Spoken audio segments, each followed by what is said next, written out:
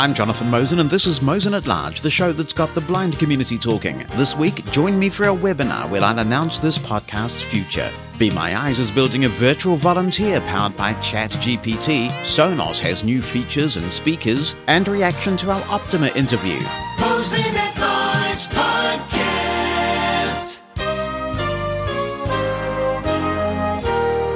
Welcome to another episode, which happens to be 221, and 221 is the United States area code for nothing.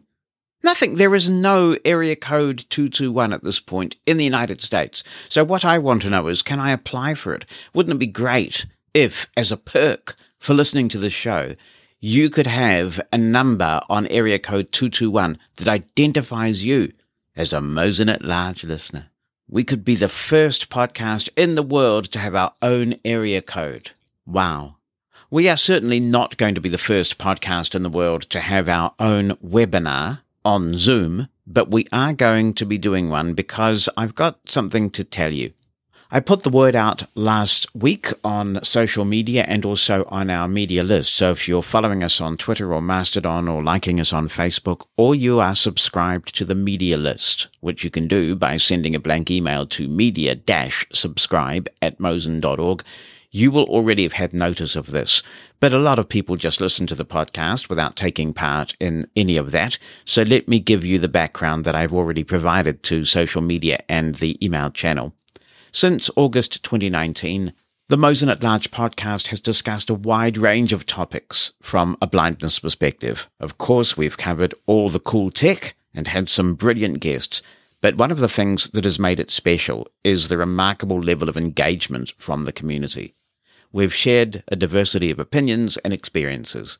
And now the time has come for me to make an announcement about the future of the podcast. And making it via the podcast just seems too disconnected, given the community that we've all built up together over these nearly 4 years. So if you've enjoyed listening to and participating in the podcast, I'd like to invite you to a live Zoom webinar. It's coming up. It'll be held on Saturday, the 8th of April, and it takes place at 4 p.m. US Eastern Time. That equates to 20 UTC, if you're into the good old Coordinated Universal Time, 9 p.m. in the UK, and in my part of the world, in the Southern Hemisphere, it's taking place at 8 a.m. on Sunday morning, the 9th of April in New Zealand, 6 a.m. in Eastern Australia. I will be making the announcement, and after that time, I'll certainly throw it open for any comments or questions. It will be necessary to register to attend this webinar, and a lot of people already have. Registrations are open now and slots are limited. So if you would like to attend the webinar, I will put the link in the show notes, but you can also go to the blog post where I made this announcement about the webinar, and the link is in that blog post. I've put it on a nice, easy URL so you can just remember it. It's mosen.org/future. That's mosen.org/future. Go there. You'll find the link to the registration form for the Zoom webinar. I chose Zoom because pretty much all of us used it during the pandemic, and it's familiar. So hopefully it won't pose barriers to entry for people who want to attend. If you can't attend because you've got other commitments or because of the time, because you can never pick a time where it isn't the middle of the night somewhere, we will be publishing highlights of the event on this podcast feed. I will try to do that quickly, and eventually there will be a transcript because this is a live event and I want to get the live event published in archival form as quickly as possible. There may be a bit of a delay between when we publish the audio and when we get the transcript, but the transcript will be done. However, I do hope that you will be able to join us in person for this announcement. To ensure that you can, head on over to mosen.org/future for the registration link.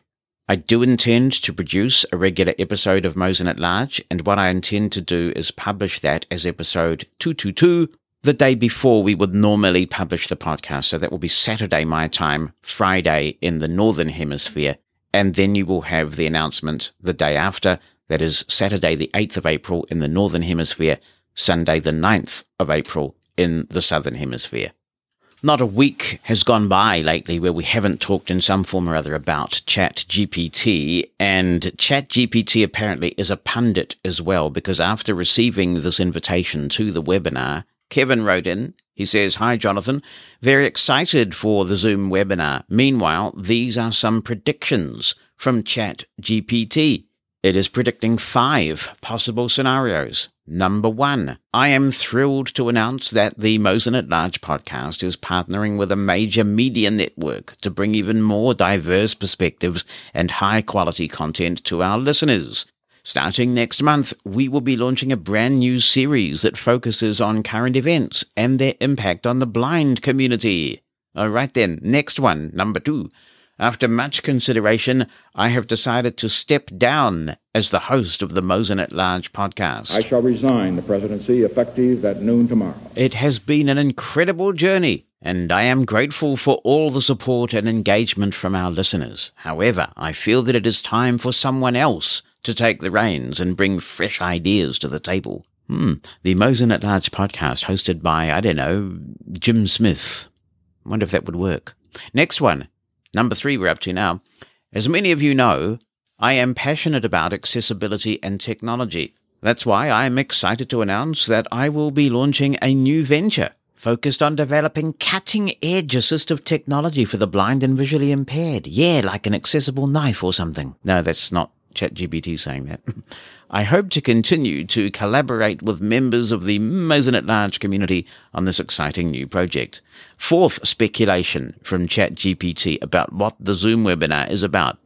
I have been reflecting on the conversations we've had over the past few years and have realized that there is a need for a more focused platform for blind and visually impaired people to share their stories and experiences. That's why I am excited to announce the launch of a new podcast network dedicated to elevating the voices of blind creators. And number 5, the last one. In the spirit of community and collaboration, I am proud to announce a new initiative that will connect blind and visually impaired people from all over the world. The Mosen at Large community will be partnering with a number of organizations to launch a virtual exchange program that will allow participants to share their culture, language, and experiences. So those are the 5 guesses from ChatGPT, and if it wants, ChatGPT, like you, can go to mosen.org/future and register to get the actual facts at 4 p.m. US Eastern Time on the 8th of April.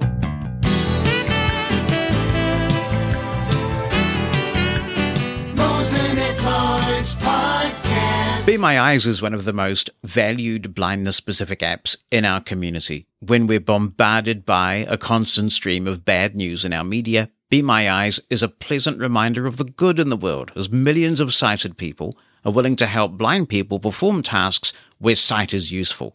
Recently, though, Be My Eyes has been making quite a splash with talk of its new virtual volunteer technology, powered by another technology making quite a splash right now, ChatGPT.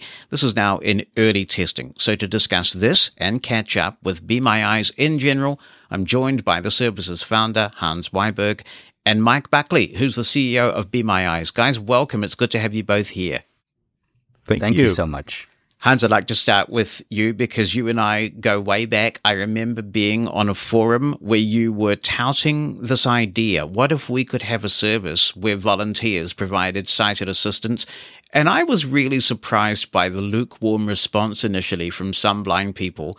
But what lesson that taught me was you got to trust your gut. You've got to follow that dream, never give up, because you persisted. I remember contacting you very early and saying, you've got something here. This is needed.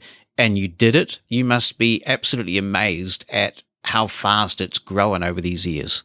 Well, I am, but I also got to realize that the blind community is very, very different from each other. And what fits somebody doesn't fit all. But Be My Eyes is a tool that some people love and other people not so much. And that's just the way it is when you're dealing with human beings. For me personally, it has been a tremendous journey. I have never dreamed that we should be helping so many people and have so many volunteers. We can help in 180 different languages, which is super, super important that you can get help in your own language by somebody who knows the country you live in and the food ingredients and all that. And that is just what amazes me on a daily basis, that we here in Denmark, we have this little app and we can help blind people get connected with other people in Japan, for instance.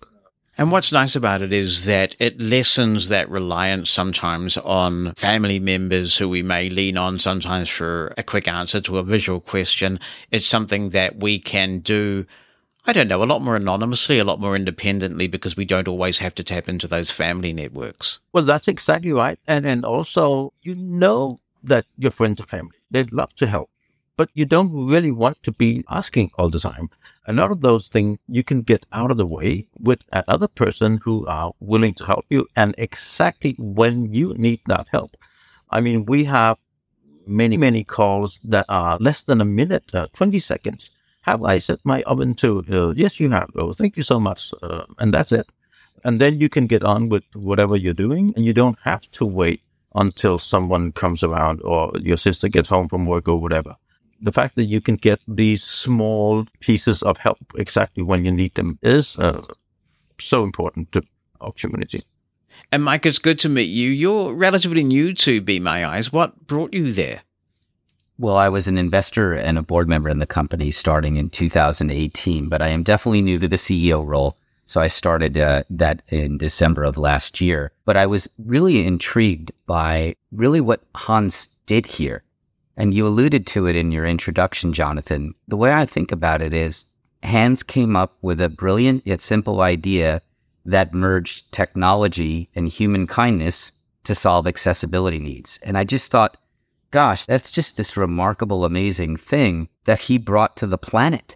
And combined with the fact that the company started getting more traction in working with its corporate customers like Microsoft and Google and Sony and Barilla and Procter & Gamble on better accessibility and customer support for people who are blind and low vision. So that kind of powerful combination of the beauty of what Hans built and then the business opportunity, it's hard to imagine something more fun to work on. You mentioned being an investor, and I've always been a bit curious about the business model. So how does Be My Eyes stay afloat? How does it make its money to keep things in operation?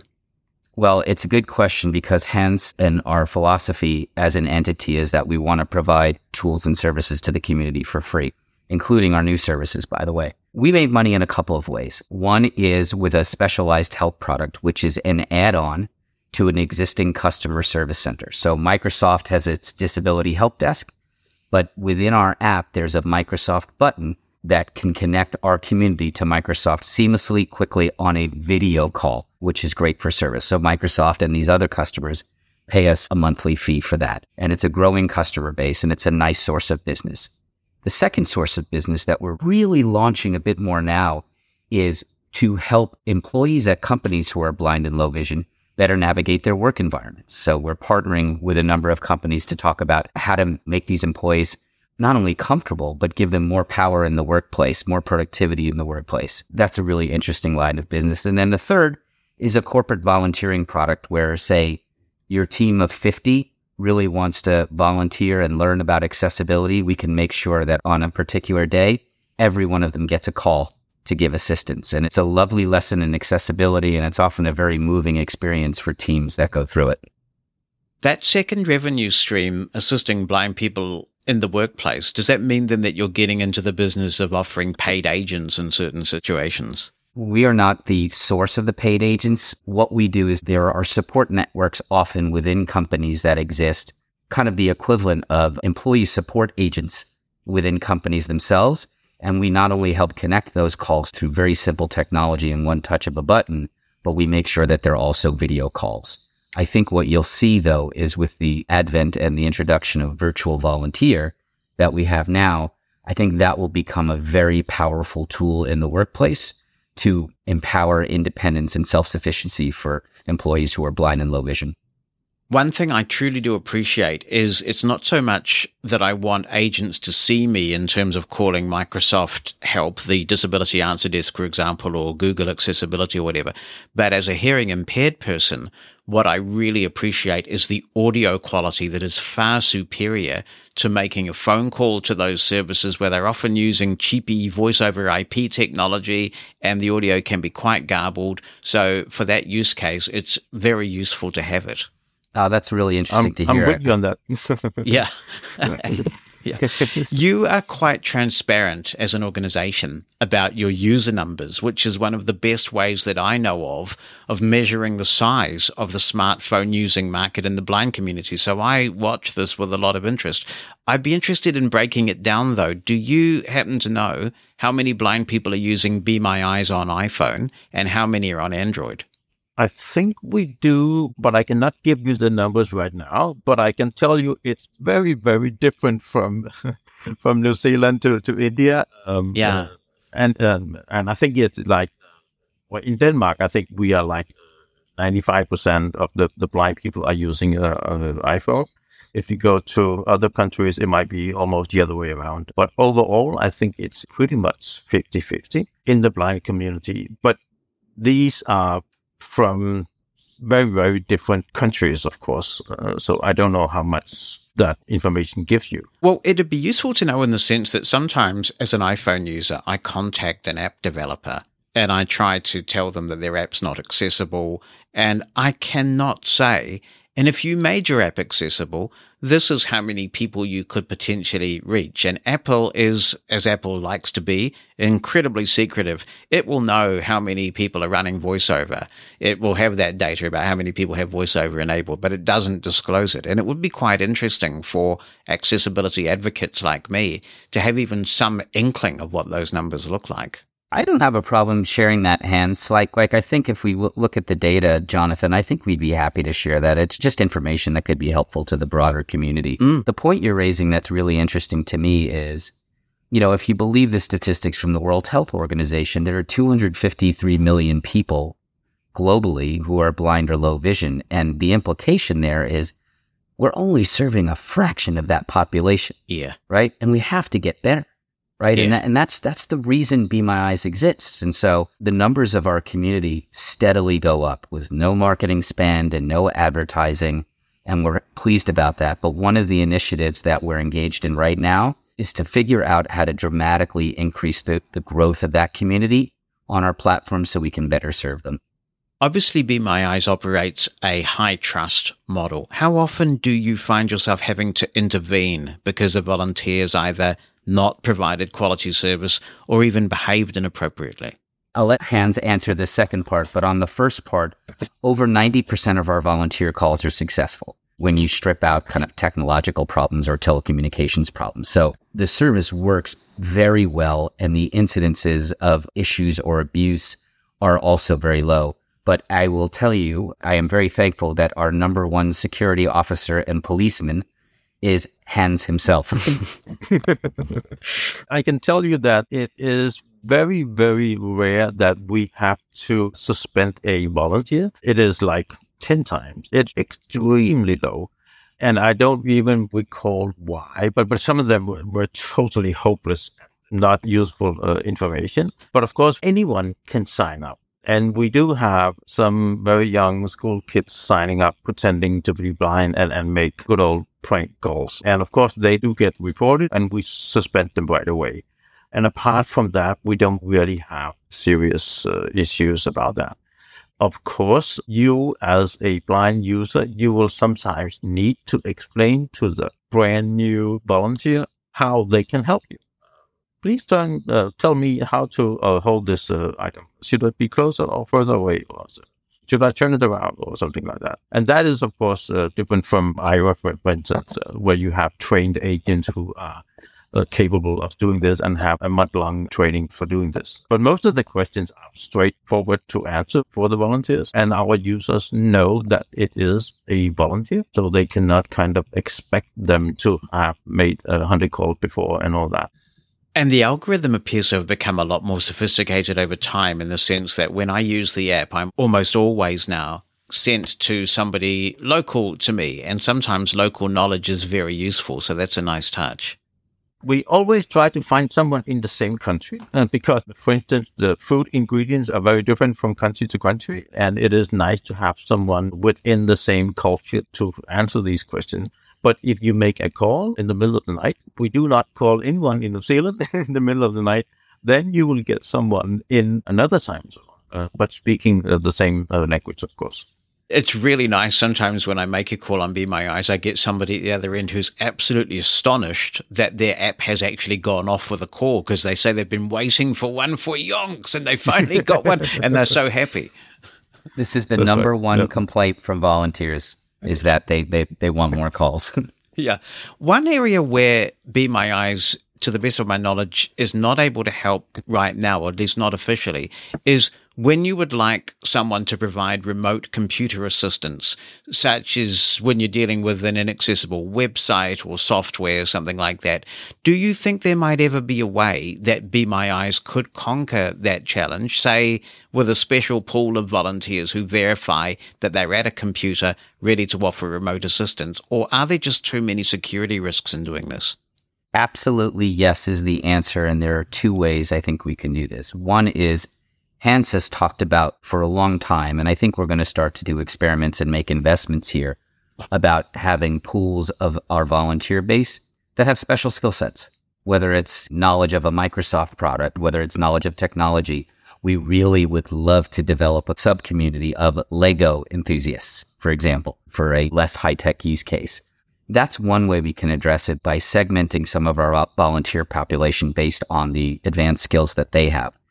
The second thing is with the advent of the virtual volunteer AI product, you can imagine a scenario in the not so distant future where the AI solves this problem. Because when you think about AI, imagine that it's ingested every user technical how-to manual in humanity. It ought to be able to feed back information on how to correct and how to solve problems. So I think that's where this goes as well. I want to spend lots of time on virtual volunteer in a sec, but I just got to get this question in or my audience will not be happy with me. Any word on Be My Eyes on the Envision smart glasses? Stay tuned. It's coming. Okay. But I don't know if we're breaking this. Look, we really like the Envision guys a lot. I spent time with Kartik, the CEO at CSUN, and I think you're going to see some interesting things from us in the very near future. So stay tuned. Okay, great. Now, for those who have not heard of it yet, can one of you give me a description, the kind of elevator pitch of what exactly the virtual volunteer is? Sure, I'll start and then maybe Hans can give some specific examples from his usage. When you go into the Be My Eyes app, beta testers, but in the future, everyone will have the option to either call a volunteer, as they do today, or give a voice command and just say virtual volunteer, or press the button on the phone.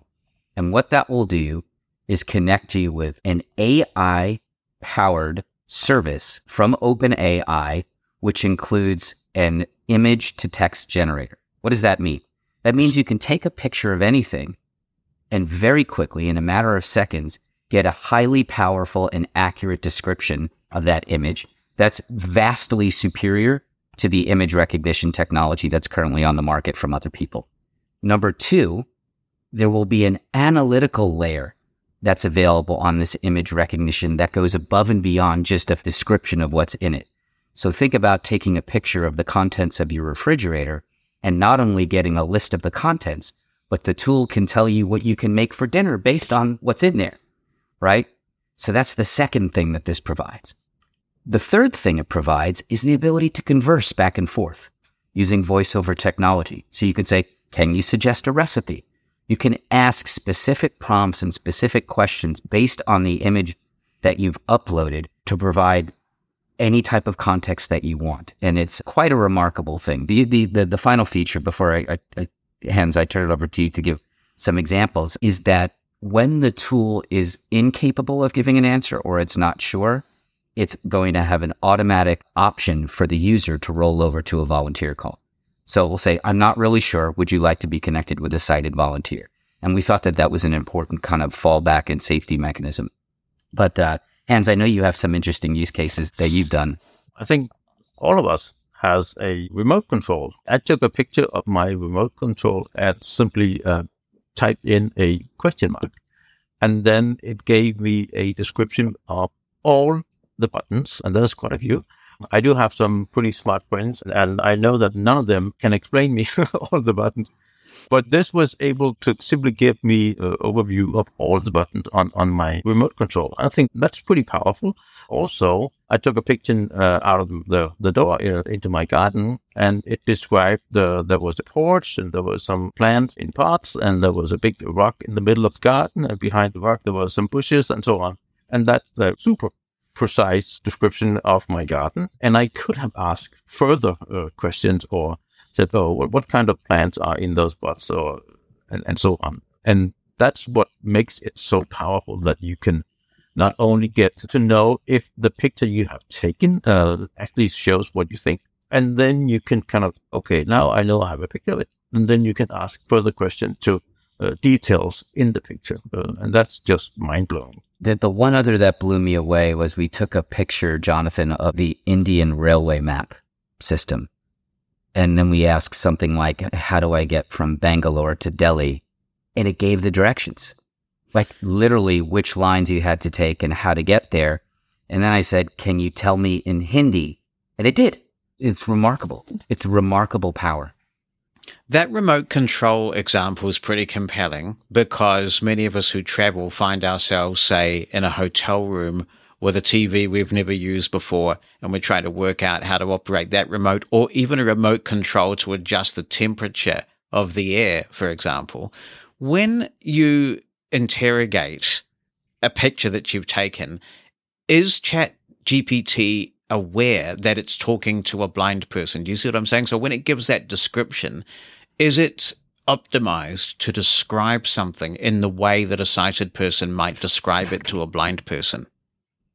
I don't really know that it was optimized specifically for a person who's blind or low vision, but I do know that the quality and breadth of the descriptions serve the need that you're talking about. So I can't speak to whether or not OpenAI trained it specifically that way, but I do know that the context and analysis it provides is remarkably useful for our community. But I can absolutely say that they have been thinking about blind people, because we are the only company that does this. So whatever happens in the picture-to-image field is all blind people, because it's only Be My Eyes that are using this technology.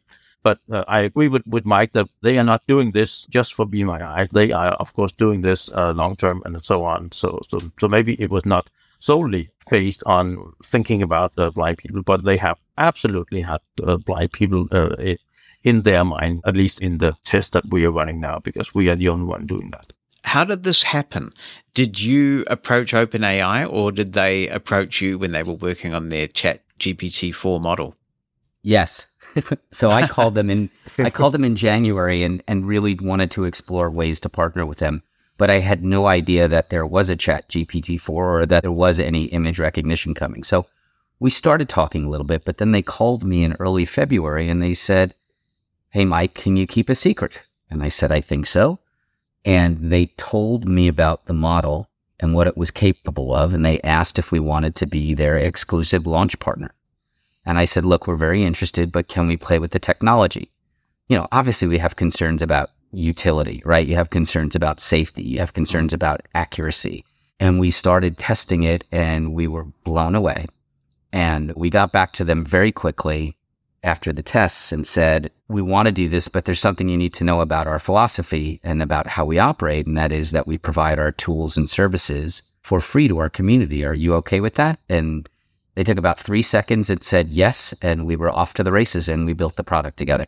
Obviously, I realized something like that had gone on, because as soon as word started to get out about ChatGPT-4, there you were with this announcement, and that was really significant. Can I talk about privacy and whether my usage is contributing to GPT's data model at all? So if I use the service, am I effectively making the pool of data bigger and making ChatGPT smarter, and how anonymous is my usage? As of now, you are. So we have a beta test agreement with a small group of people that are testing this out for us that says, look, for now, we're going to share this data to make sure that the tool is working properly and make it work better, right? make it have more utility. I think we're going to think about that question about data sharing, whether or not to do that down the road. I'm very encouraged, though, Jonathan, by if you look at the other announcements that OpenAI has made recently on this issue, they have now made it opt-in only for developers to share their data. So my assumption is we will have a choice as to whether or not to share this data with them on some level.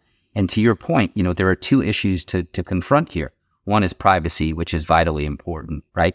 And the second is utility and making the service more useful. So my hope is that we get to an end state where this is purely opt-in at the user's choice, but no matter what, we're 100% committed to transparency, regardless of how the model ends up working. Are you still learning about where this technology is useful? I'm thinking, for example, particularly of navigation, where there's actually some degree of risk in overcooking this, right? In talking up its capability too much. If I'm, say, at an unfamiliar airport and I want to get to my gate, should I be able to use this technology to help me do that? You have to remember, as it is right now, it is a picture. You cannot be guided through an airport just by have somebody look at a picture. Right. So that's not possible. Soon that within, I don't know, a year or two, it will also work on video. And then we are in a new situation, especially about guiding people out there in the real life. But you cannot do it right now, simply because it is a picture. And let's be really firm about this. We do not want anyone using this technology to replace a white cane. We don't want to use it to replace a guide dog in terms of where it is now, right? We want to be slow. We want to be thoughtful. We want to be cautious. And we've even put that in the agreement up front with the beta testers that it should not be used for these purposes. Down the road, as video comes in and as the AI gets more sophisticated and intelligent, I think there are absolutely going to be navigational and other use cases, but we're just not there yet.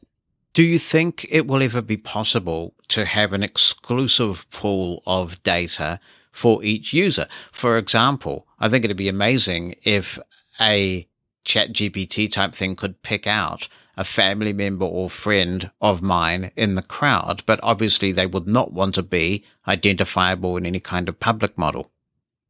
It's a really interesting question, but it's also incredibly thorny from a regulatory and legal perspective, right? So there are laws in the United States right now regarding biometric information, which is largely about faces. And so the answer to that question is, I'm sure it's technologically possible, but whether or not it will be possible or advisable from a legal, a regulatory, or a privacy perspective is a whole additional question. And we just don't know yet. How fast is this? So when I interrogate ChatGPT using Bing, for example, it is improving, but there's still quite a delay even when I give it a text question before it spits out an answer. What sort of lag can we expect between taking the picture and being able to find out about that picture and ask it questions? Right now, it feels like it's about 4 to 7 seconds. If the image is blurry or incomplete, it can be a little bit longer.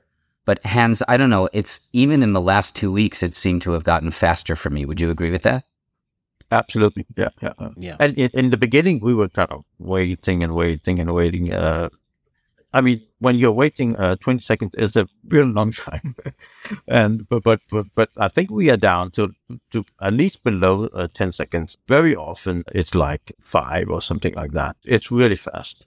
There's enormous interest in this, and people can register their interest to be a tester when the public beta rolls out, I guess, by going into the app and pushing the button that's prominently on the screen there. When do you think it will be available in wider public beta at this point? I hope to expand the beta. We hope to expand the beta in a few weeks, but again, it's going to be slow. In terms of general availability, we're really going to be responding and directed by the community. Again, we have to prioritize safety. We have to prioritize utility and efficacy. And so it's going to be a lot about the feedback that we get from our beta testers. I think that the potential for this technology is profound. You know, when you talk to the beta testers, they use phrases like life-changing. They say things like, I have my independence back. And so on the one hand, gosh, we really want to get this in the hands of more people, right? But on the other, we have to make sure that we're doing it responsibly and that we're doing it safely. And that's going to be directed and impacted by our beta testers and our community. Those people who have registered their interest, it sounds like what you will be doing is rolling that out gently. It won't be a switch that you flick and everybody who's registered their interest will get it at one time. Is that correct? That's my instinct. I think we'll roll it out gently initially. But if we get up to, thousands of beta testers and we're seeing great utility, great adoption, high degree of safety, there may be a scenario in a couple of months where we flip the switch. But again, it's all going to be based on the experience of the people using it. And when you do trickle it out, is that going to be a first come, first serve basis essentially, or how will you determine who gets it first? Yes, first come, first serve, although certain podcasters might be bumped on the list just because you have a megaphone, Jonathan, and we want to make sure that people who have a broader audience with our community get to play with this and really give your unvarnished opinion about it. And obviously we're trying to bring in a number of blind organizations early as well, and make sure that several of their employees get early access. But other than those two groups, it's basically a first come, first serve. We really want blind users to be our testers. We have a bunch of sighted people who also want to try this, but the feedback we really want is from our blind users, because that is what we are here for. And that will bring value to the community, that we can build this technology so it serves our community. And that's why we are so focused on having voice-over users testing this new feature. Absolutely. Really excited about this. I know many in the community are. So we look forward to staying in touch. And thank you both for giving us some time. We look forward to finding out how this rolls out in the next weeks and months. Jonathan, thank you so you for much. the time and for doing what you do for the community as well. We can make transcripts of Mosen at Large available thanks to the generous sponsorship of Numa Solutions. Numa Solutions, among other things, are the RIM people. If you haven't used Remote Incident Manager yet, you really want to give it a try. It is a fully accessible, screen reader agnostic way to either get or provide remote assistance. These days, not a day goes by that I'm not using RIM, and one of the ways I use it is to either receive or provide technical support from family members. I'm kind of the tech support guy in our family, so I quite often get questions from family members that they want me to solve. It's not realistic to expect them to install a specific screen reader, even the demo. So before RIM came along, I found myself having to try and talk them through what they needed to do. Now I can tell them to go to getrim.app, that's GETRIM.app, install a simple application on their Windows PC, and just by exchanging a code word, I can have a look at what's going on. I can either run the rater on their system, or if you're using NVDA, you don't even have to do that. It's an amazing tool, so do check it out. RIM from Numa Solutions at getrim.app. Mosen at Large Podcast. Back in 2016, so I was a fairly late adopter actually, I got my first Sonos device and have never looked back.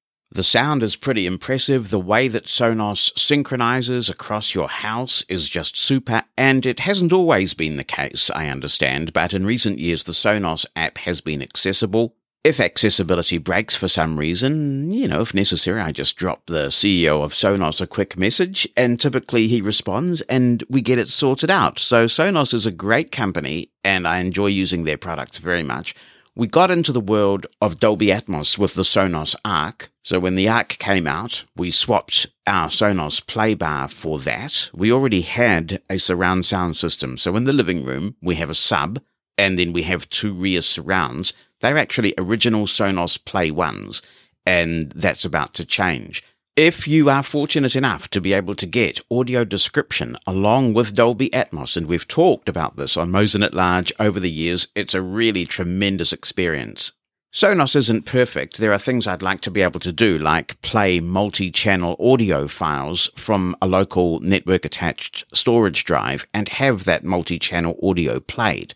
You cannot do that, and I hope that will change at some point. I don't know why you can't do it, because they do have all the digital audio converters in there. You've got the speakers, so I'm not sure why they just can't allow you to play those files and hear them the way they were intended to sound.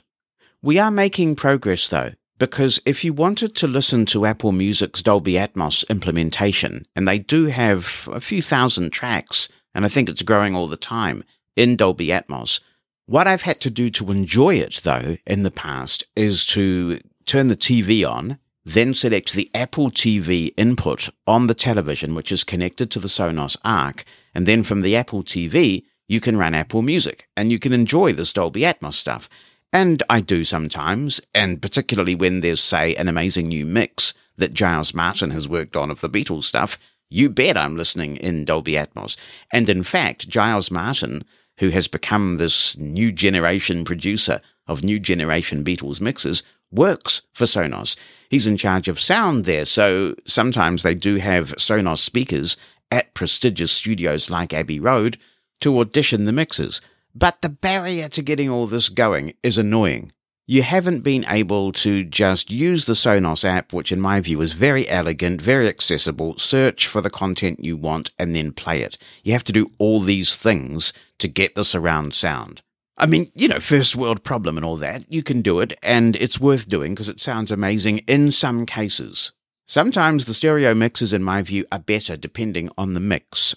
I draw the analogy between where we were with early stereo and where we are now with this new Dolby Atmos spatial audio stuff going on. You may have heard some very early stereo mixes. Actually, the Beatles stereo mixes are really quite primitive, especially in the early days.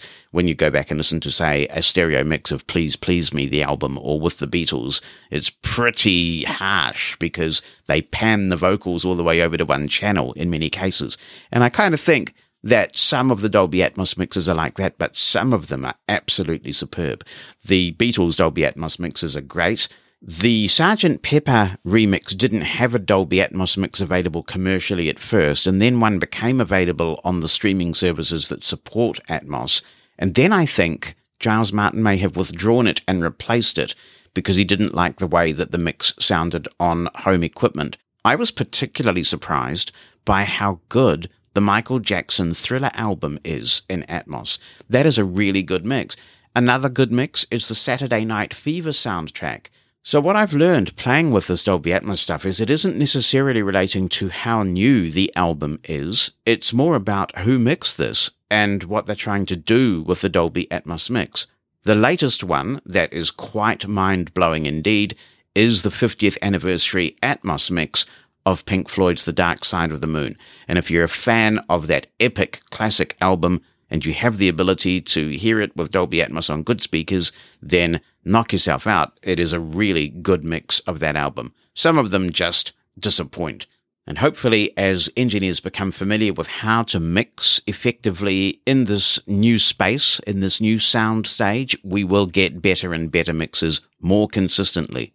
It would not surprise me if some of the yuck mixes get replaced. Anyway, now, if you have the equipment, it is much easier to hear these mixes on Apple Music in Sonos. If you've got the Sonos Arc or the second generation Beam and any other attached speakers to that system like rear surrounds and or the sub, then you can now listen to Dolby Atmos mixes directly from Sonos. If you try to AirPlay something in Dolby Atmos from your phone to Sonos, then you will not get the Atmos. If you ask one of the voice assistants, like Amazon's one or Google, that also appears to produce a stereo result. If you use Sonos's own voice assistant, which in my experience can be a bit flaky, then that does work if you can get it to work. When you ask it to play something and it plays the right mix, if it's Dolby Atmos, it will stream in Dolby Atmos. How do you know? Well, hopefully, if it's a good Dolby Atmos mix, your ears will not lie. I mean, it's quite amazing when you hear a good Dolby Atmos mix. Sorry to rave on about this, but if you listen, for example, to a live performance, sometimes it really can sound like you're immersed in the crowd. I mean, they can be very effective. But if you think your ears are playing tricks on you, you can verify this because when a song is playing from Apple Music, that is in Atmos, and you open the Now Playing screen in the Sonos app, there's a little badge, and you see this when you're watching TV as well, and it will say playing on Dolby Atmos, and it will pop up and it will be absolutely unambiguous. What you cannot do with this new Sonos implementation that I would like to see is have a little badge as you're scrolling through your search results. So let's say that you search for a particular song and you choose Apple Music as the provider you're searching with. You'll get a list of search results, and there's no way of telling which one has the Atmos. Sometimes you can see multiple mixes of the same song. You see this with Beatles albums in particular, but there are lots of instances, compilations, for example, where there are older mixes. Some of those will not be in Atmos. And at the moment, the only way you can tell is to play it and see if it starts playing in Atmos. I thought this might be an accessibility thing, but it isn't. I'm told that visually there's no indication when you're scrolling through your search results which mixes are in Atmos. So it's a fiddly process to get it right. Apple Music does have a playlist or two where they're showcasing Apple stuff. So if you were to buy something that plays Atmos and you really want to give it a workout, then you can fire up Apple Music, find a relevant playlist that's made for spatial audio, and scroll through and hear tracks from musicians that you like. This is an exciting development because Sonos's Atmos implementation is the first third-party device that have been given access to Apple Music in this way. The release of the Sonos app supporting this has coincided with 2 new speakers, and we talked about this when we did a tech briefing a few weeks ago, but I'll recap briefly. These speakers are a new range for Sonos called ERA, as in ERA. I have to say, if I was product managing this, and I'm not, you'll be thankful to hear, I wouldn't have called it ERA, because I immediately think when it goes bad for some reason, when someone has a problem, they're going to call it error on social media, aren't they? I mean, that's inevitable. Anyway, it's called the ERA, and they have the ERA 100, which is a replacement for the Sonos One. And then they have the ERA 300, which is a kind of a hybrid point between the Sonos Play 3, which was discontinued some time ago, and the Sonos 5 or Play 5. Reviewers seem to regard these speakers fairly well. Both of them have Bluetooth now. They have AirPlay. Sonos has supported AirPlay 2 for some time, and they have a USB-C port that can do all sorts of things. It can provide wired Ethernet. Normally that's not necessary in a Sonos environment. They can also do line-in. So if you wanted, for example, to connect, I don't know, dare I say a turntable. Slough Hallerton and I had a long talk about this when I had him on the podcast. I just cannot get my head around this vinyl malarkey. But anyway, it's your money. Spend it how you want. If you want to connect a turntable, you can do that. If you wanted to connect one of the blindness players, like a Victor Reader Stream or a Sense player or something similar, you can do that as well. And once you've connected it to one of these speakers, then you have the advantage of Sonos's multi-room audio technology. So you could connect your stream to the line-in of one of these little Sonos speakers, and then you can beam it around the house to all the other Sonos speakers that you have. It does have these capacitive controls on the top of the speakers. Sonos has gone down this track for some time now. They're basically flat. You can't feel them. I have never tried to put little marker dots on them. I have not tried that, but it would concern me that that might press the button. So if anyone's successfully done that, let me know. I'm not overly worried about those controls because you can control volume and things by voice or through the Sonos app. And there is actually a physical switch on the back of the 300 at least, and I think it's in the 100 as well, that allows you to switch the microphones on and off. So it's very easy physically to be able to tell whether they're on or not. It's quite similar to the side switch that you have on an iPhone that toggles whether sounds are on or off. The key thing to note is that the ERA 100 does do stereo now, whereas the Play ones and the Sonos ones were mono. I believe they've got much improved speaker technology as well, but they don't do spatial audio. If you want spatial audio in a single speaker, then the only Sonos product that does that for now is the Sonos ERA 300. Now, I was going to buy one of these and replace our Play 5 that we have in the master bedroom with a Sonos ERA 300. And then I thought, ultimately, my long-term plan would be to update the rear surround speakers in our living room to ERA 300s as well, because you actually get additional channels of Dolby Atmos when you do that. And I thought that would be really fantastic to do sometime. Well, actually, I've got them now. I got 3 Sonos ERA 300s. How I manage that is a bit of a non sequitur, but it's a fun story, I suppose, so I will try and tell it briefly. Back in 2020, I got an American Express Platinum Edge card. Now, the Platinum Edge card is a credit card product. In other words, if you want to, if you have to, you can accrue some debt on there and you can pay off a little portion every month. But I got this card because when I was buying an iPhone, I had all sorts of problems with Visa because it was the middle of the night and they thought, what's this person doing plonking down such a significant amount of money in the middle of the night? And they actually blocked the transaction pending further investigation. And I was a bit grumpy about that. Luckily, Bonnie came to the rescue and we managed to buy it on her credit card and I got my iPhone delivered on delivery day. But it was a close run thing, I tell you. That's what encouraged me to get the Amex card. So we'd saved up and we decided we would go to Europe last year and we'd do the ABBA voyage. We would go to the ABBA museum. You will have heard about that if you've been listening to this podcast. When we did that, I thought I'll apply for the Platinum Charge Card. You have to pay that one off in full every month, but it does have quite a few benefits in terms of access to lounges and hotel memberships and that kind of thing. So I got the Platinum Charge Card and I kept the Edge card for a little while because I'd booked some of our travel on it. And if there were to be an issue, then I needed the card, things like insurance and that kind of thing. And I just left it alone, really. And I finally realized as the fee was coming up due, I need to cancel this card. I'm not using this card.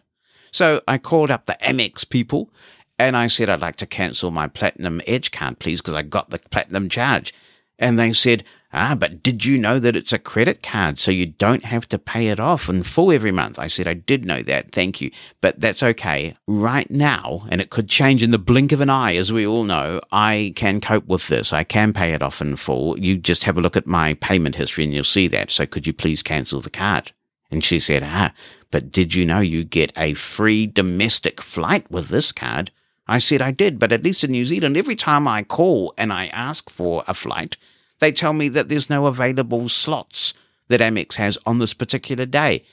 And she said, yes, I must confess, in New Zealand, the slots are pretty limited. She said, but did you know that when you use this card to purchase things at a supermarket or a petrol station, what they call a gas station in the United States, you get the triple points, but you only get double when you use them at a supermarket with the Platinum Charge? And I said, yes, I did actually know that as well, but it's just a hassle to remember which card to use, and plus, I'm blind, and I don't buy a lot of gas unless I'm topping up my kids for some reason who are helping me out.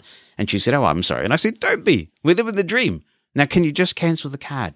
And finally, she said, okay, how about we offer you 300,000 points to keep it? And my reaction was, holy soup. And I just said, okay, I'll keep it. Now I am kicking myself, because I wonder how high she would have gone. I wish I'd had the presence of mind to say, okay, I'll do it for 500,000 or something, and just see how high I could have talked her up.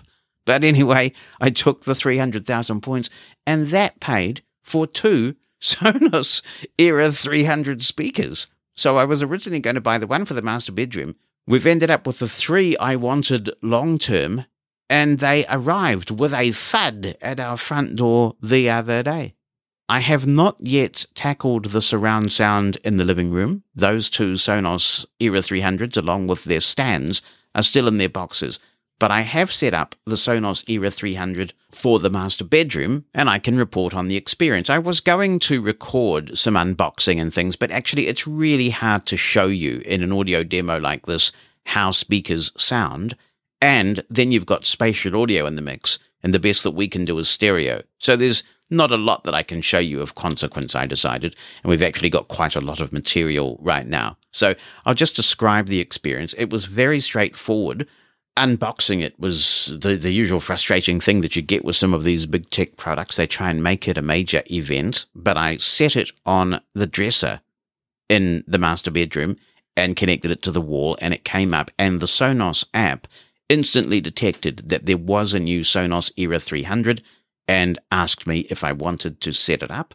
I said that I did, and then it prompted me for the password to my Sonos account. So it appears that this is a new thing that is in some of these new Sonos products. And I entered the password, and then I really wasn't prompted to do much else. You may know that if you've set up previous Sonos speakers, there tends to be a button on the back, and they've never really used that button for anything other than making the initial connection. So they seem to have abandoned that button in favor of you authenticating your Sonos account, and that makes a lot of sense. If this is your first Sonos device, then you are invited to sign up for a new Sonos account. So I think it is quite a straightforward process. I am hoping that this will find its way to other Sonos products where setting up has been quite difficult.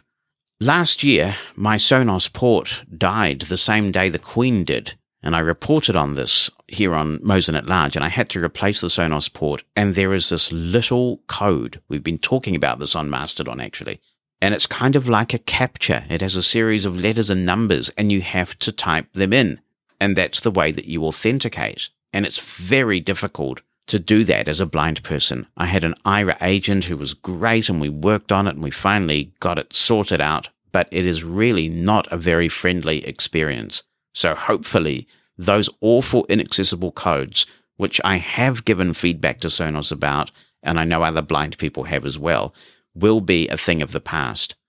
Then I had the opportunity to set up TruePlay, and there's good news for Android users here. TruePlay is a technology where in the past you walk around your room with your iPhone, and unfortunately it has only been an iPhone. And using the way their weird sci-fi kind of sounds are bouncing and what the microphone's detecting, they customize the speaker's performance, EQ, various other things like that. You can still do that method, and if you're an iPhone user, I'd strongly encourage you to do that method. But if you don't want to, or you can't because you're not an iPhone user, then there is now a simpler TruePlay option you can check where Sonos uses its own mics in its own speaker to calibrate the sound. So it's good news that they're no longer leaving Android users out in the cold. I wonder what it is about Android devices that means that the full TruePlay is not possible. A hint to hearing aid wearers: when you have your made-for-iPhone hearing aids connected, TruePlay is not going to work.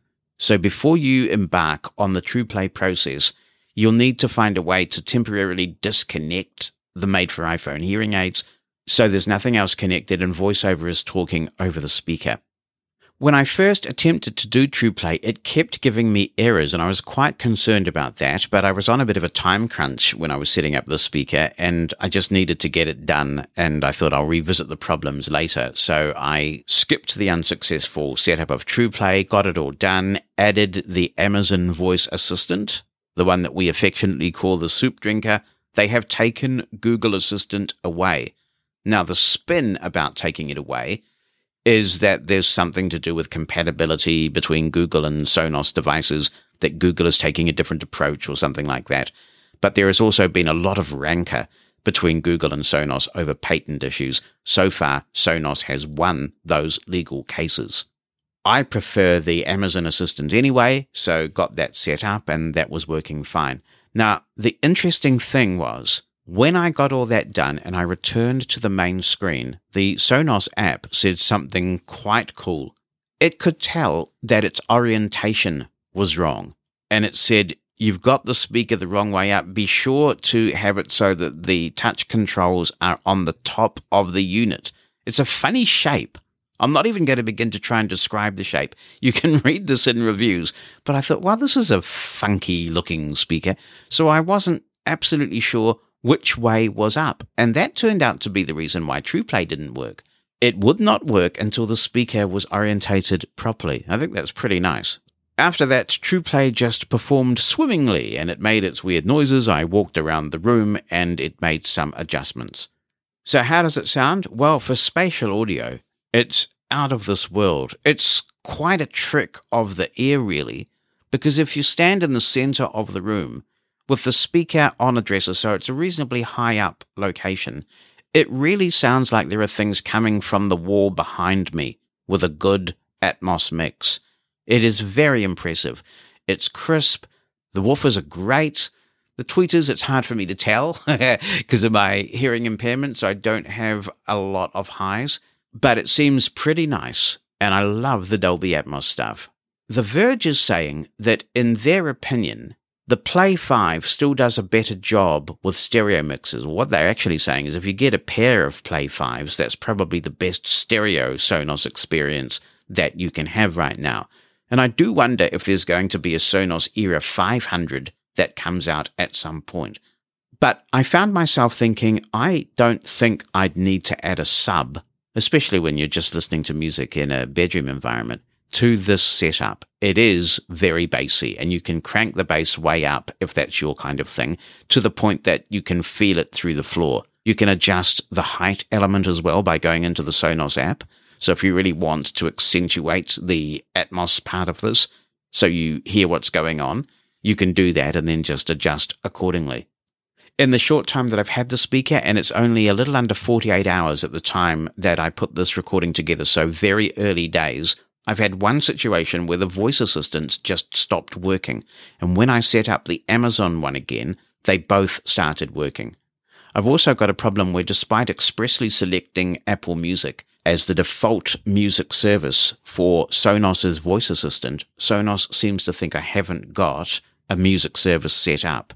And that is frustrating because you're going to be reliant on that Sonos voice assistant if you want to initiate Dolby Atmos from Apple Music with your voice. But working with the app, it works fine, and it was kind of trippy just standing there in the middle of the room listening to Money by Pink Floyd. It's great. So I don't regret this purchase at all. And I will report back once we've got the Era 300s set up as rear surrounds, and I'm looking forward to watching something pretty impressive on Apple TV Plus, where you're guaranteed to get Dolby Atmos along with the audio description, and it should be a great experience. If you have got a Sonos Era 300, or you're experiencing Apple Music for the first time in Dolby Atmos because of the integration that Sonos now has, let us know how it's working out for you.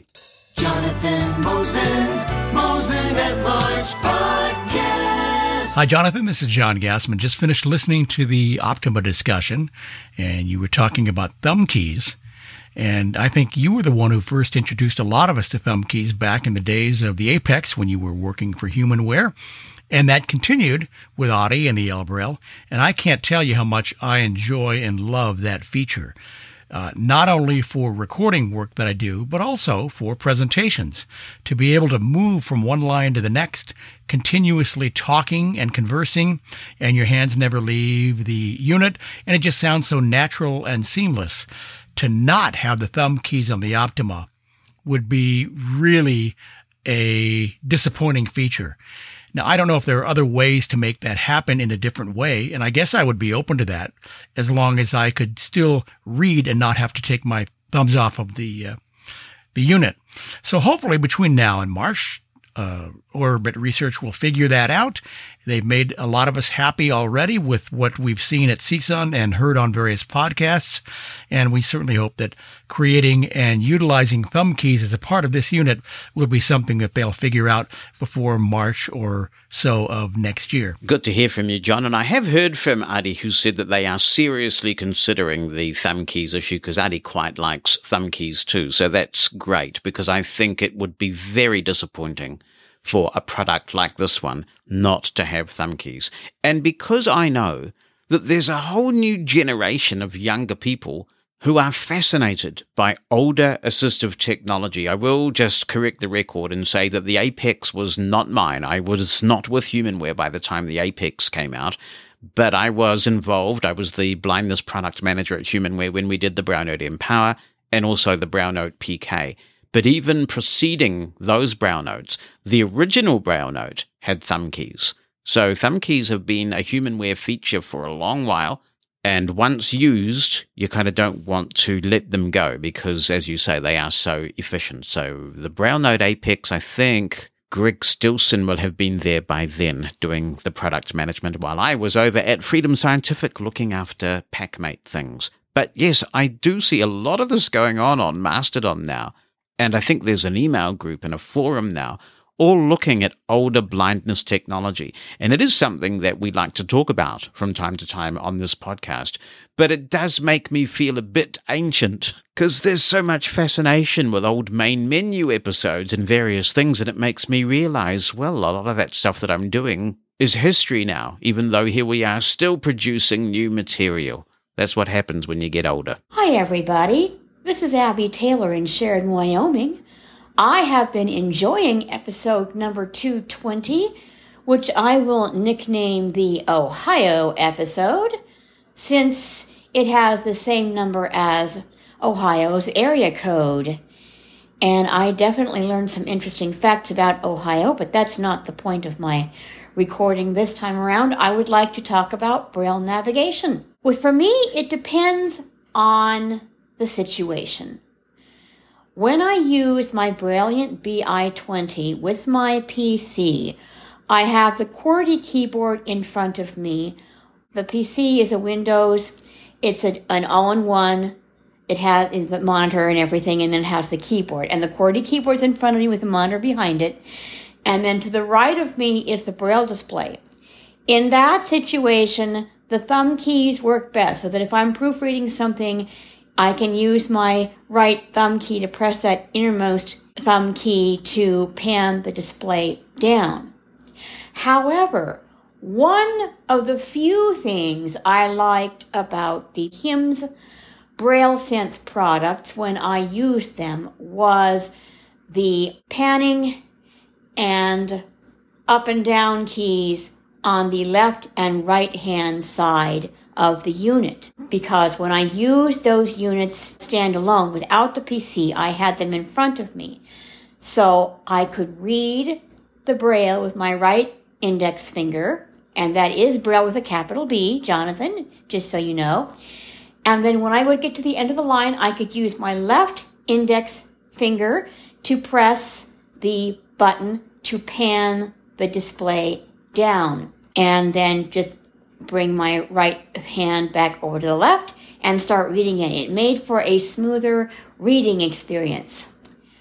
I have since rectified this with the Brilliant BI and also the Braille Note Touch Plus, which also has the thumb keys, by reconfiguring the innermost thumb keys for panning the display so that the one that goes down is on the left. That way, when I get to the end of a line, I can use my left thumb to press that left innermost key to go down a line. And that also makes for a smoother reading experience. And I enjoyed the information about the Optimum Braille computer, and I will definitely be looking at that, maybe getting one myself when it comes out, but I am disappointed not to know what the price will be, but I guess if they can't tell us, they can't tell us. Or maybe they won't, who knows. But anyway, what I would suggest, and I will definitely maybe send them an email, is they offer monthly payment plans. So that those of us who can't really afford to pay $2,000-$3,000 up front could maybe pay in monthly installments until it's paid for. If people only had the option to have that money taken out of their checking account or PayPal or what have you, they're not about to all of a sudden bail and say, oh, I'm not going to pay for this anymore. And because it would be, to dispute it with PayPal or the bank, it would be just a big hassle. So I don't think there'd be a problem with people not deciding not to pay for it. So I think Optimum should consider doing that. I wish more companies did that because I love these Braille devices, but I really hate paying so much money up front for them. It's not always affordable that way. That is always the problem, isn't it? That this technology has so much promise, and because there are so few units being manufactured for this small group of people, the price is inevitably higher. And Orbit's done a great job of trying to disrupt that market, but the economic realities are still real. So, very good point, Abby. I agree with you. I love the reprogrammable nature of these thumb keys. Reprogrammability FTW. That means for the win, by the way. And I've always reprogrammed my thumb keys. The way that different people read Braille fascinates me. I'm a two-handed Braille reader.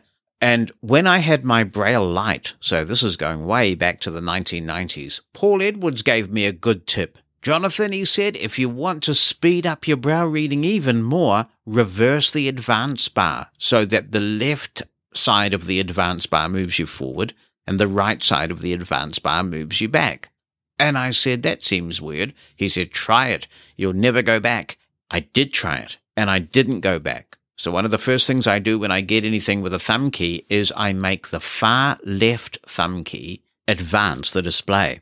And what I find is that I'm getting to the end of the line. I've processed that line. I press the left thumb key to advance, and that works well for me. So I reprogram that on the Mantis itself, and I also reprogram it in JAWS to do the same thing, and on my iPhone as well.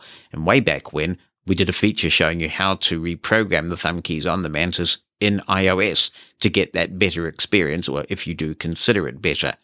While we are talking about the Optima, I will also mention that just after I recorded the interview with Adi and Venkatesh, and we got the transcript done and the podcast was essentially locked down, there was a press event at which Framework, which are making these modular computers where the parts are upgradable and replaceable, did announce their involvement with the Optima project. So it is now confirmed. Everybody's talking about it. This is based on Framework technology. It sounds like a great partnership. And people have commented to me on just how attractive physically these Framework computers are, and that they're kind of MacBook-like. So it sounds like it's a good quality partner to help get this Optima out the door, hopefully next year. Jeannie Willis says, "Hi, Jonathan. I really enjoyed the interview with the developers of the Optima. I'm quite excited to see how this looks when it comes out and what the price is. As you know, Braille is for me a new skill that I've only learned by touch this last year at the age of 50 and only got my first Braille display a few months ago. It is the Brailliant BI40X, and of what is currently on the market, it is, I'm sure, the best option for me. And I love the way the Braille feels, how quickly it refreshes, and how quiet it is. But, and that but is all in caps in case you missed it, I am really surprised and quite taken aback as a person who has used Windows for all my adult life at how little this device can do and how badly it integrates with everything else. To me, it seems like I have been put back 35 years to a device like the word processing typewriters I had in the 80s. I seem to be the only one that is astounded that these devices have absolutely no formatting in their Braille editor. I can't even put in a page break, and most of the formatting I do put in manually after counting down 25 lines to make sure it will line up correctly when embossed has a nasty habit of vanishing when you exit and reopen the file. There is no spell check, no hyperlinks or functional contents or indexing. I can't believe I have huge reference books that have to be navigated around manually with various page finding and go-to-edit fields.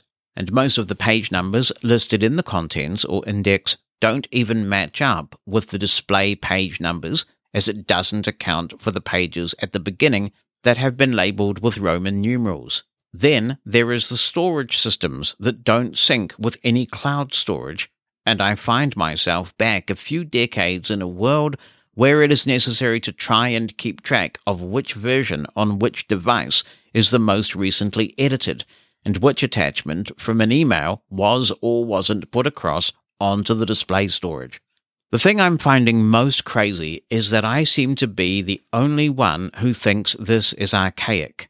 I guess coming at it new, from using Windows, everyone seems to have more reasons why it isn't realistic to expect a Braille device to do any of these things than they do expectations of improvements.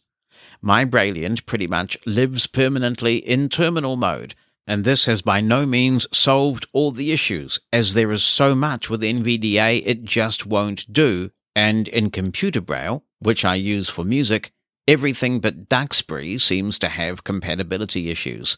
I've also found that in terminal mode, having to keep my left hand on the display and right hand on the PC keyboard arrow keys, as the display thumb keys don't move it around, has no ergonomic solution wherever I put the two keyboards. As a teacher, I really hope that they were wrong about students being taught on these displays and having little experience of the Windows world or Apple with VoiceOver, etc. I am quickly becoming a huge advocate for Braille, but not at the expense of other skills, because they have been locked in on a display with such limited capabilities. So I just love the philosophy behind the Optima and hope that in time it can live up to the dream. P.S. Looking forward to the day when I can read Braille fluently enough to read aloud like you are on your podcasts. I am still reading like a junior school reader at this stage, taking a second or two for each word. Oh, and there's a disclaimer at the bottom of this. All users of the word Braille in this document should be considered to be written with a capital B. If any aren't, it is a typo. Well, I'm glad we cleared that up, Jeannie. Oh, and before I comment, there's another email which says, forgot to mention in my previous email, I'm not really into thumb keys. Maybe it's a pianist thing, but my wrists sit up higher when I'm reading, and I find to use the thumb keys, I have to drop them a bit and crunch inwards. So I have reconfigured mine so that I have the pair on the right for back and forward, so my left hand can stay on the Braille while the right hand does the thumb thing. However, they don't work in terminal mode while I'm in a Braille editor like Perky Duck. So I want arrow keys on my Braille display. A nice little panel with the 4 arrows in their usual configuration, maybe with a button above the left and right arrows to go to the end or the beginning of the line would be perfect, just like any other keyboard, and of course work in terminal mode. I agree, though, that the ones at the end of the rows are not as good, as you shouldn't have to take your hands off what you were reading. Thank you very much for sharing your experiences, Jeannie, and hang in there regarding the speed. I think just the more you read, the faster that you will get, and I just think it's awesome that you're being so persistent with it. I feel a bit sad, though, because I feel you got the wrong product. What you have is a Braille display, and it sounds like what you want is a note taker. And they are quite different. In earlier times, there would be no confusion like this, because there was a time when what we call Braille displays were completely unable to do anything of use unless they were connected to another device. There wasn't even a need for a terminal mode, because that's all they did. You just plugged them in via USB or maybe Bluetooth. You used a screen reader on your computer, or latterly your smartphone, and that's all you did with a Braille display. And eventually, manufacturers started to try and differentiate themselves from other Braille displays. And they said, look, we can add some value here. We will add a basic editor, like a scratch pad type thing, to your Braille display. And when you get one of the HumanWare lines, you've actually got quite a menu of choices there. You've got the book reader, you've got the editor, various other functions, and to be honest, they're pretty bare bones. And that's not pejorative or anything, because HumanWare will tell you that. These are very bare bones, basic editors. They're designed for taking quick notes. They are not designed for writing complex documents with complex formatting.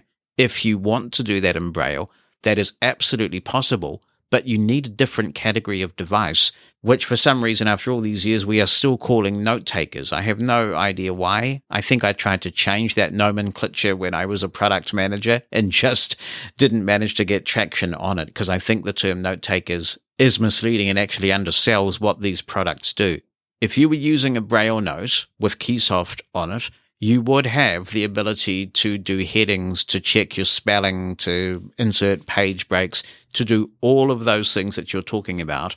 And I'm sure that the HIMS products in that note taker space would be exactly the same, that you'd be able to do all those things. Now, they are more expensive than a Braille display, but that's why, because you've got an integrated suite of software tools that are for word processors, and it's those products that are being used extensively in the education market, not these Braille displays with very basic onboard functions. I don't know whether it's too late to maybe see if you can evaluate a note taker device, but it sounds like it's what you're asking for. You would be far happier with it by the sounds of it. You may also be happier using JAWS as your screen reader. I am not an NVDA user, but I have seen from people that I trust repeated comments that the Braille support in JAWS is far more advanced. And you can certainly in JAWS reprogram those thumb keys to do what you want. I have my inner thumb keys acting as arrow keys, for example. So I can move by Braille segment with the outer thumb keys. My inner thumb keys are programmed to emulate up and down arrows, so I never have to take my hands off. Although, of course, I've now got the Mantis, so I've got a QWERTY keyboard, and the arrow keys are right there. If it's possible to change those assignments in NVDA, I'm sure that we will get some instructions on how that is done. While we're on the subject of braille displays, Chris Westbrook says, first, I really enjoy your podcasts. Looking forward to episode 570, so you can cover my area code. I thought I would give my thoughts on braille displays for whatever they are worth. I very recently switched from a Focus 40 5th generation to a HumanWare Brailliant BI40X. One reason I did this was because of the frequency of repairs needing to be performed on the Focus, which is out of warranty. Also, I have had trouble connecting the Focus with my iPhone. Sometimes it will connect flawlessly, sometimes I will have to reboot the phone in order to get it to connect. At first, I thought maybe it was because I am using a cochlear implant paired with my iPhone, but this is a problem with or without the implant being connected. The Brailliant always connects flawlessly, so I'd be interested to hear if others have this issue. I love the Brailliant. The thumb keys are great. I like the feel of the Braille, and being able to download books is a nice touch. I also have an Orbit Reader 40, but found it too noisy and slow. Mosin at Large Podcast. Hello, Jonathan, and all other Mosin at Large listeners. This is Bryant. It's been a while since I have contributed to this podcast, but I assure you I still listen to you on a weekly basis, and this is still one of my favorite podcasts to listen to. I'm having a rather strange issue with my iPhone that I'm hoping you or someone else can shed some light on, because this is something that I have never experienced in any other iPhone. I have the iPhone 14 Pro Max that I received as a Christmas present last Christmas. And ever since I've had this iPhone, I've been experiencing a rather bizarre issue where the iPhone is not talking for a little while, and then you do something on it.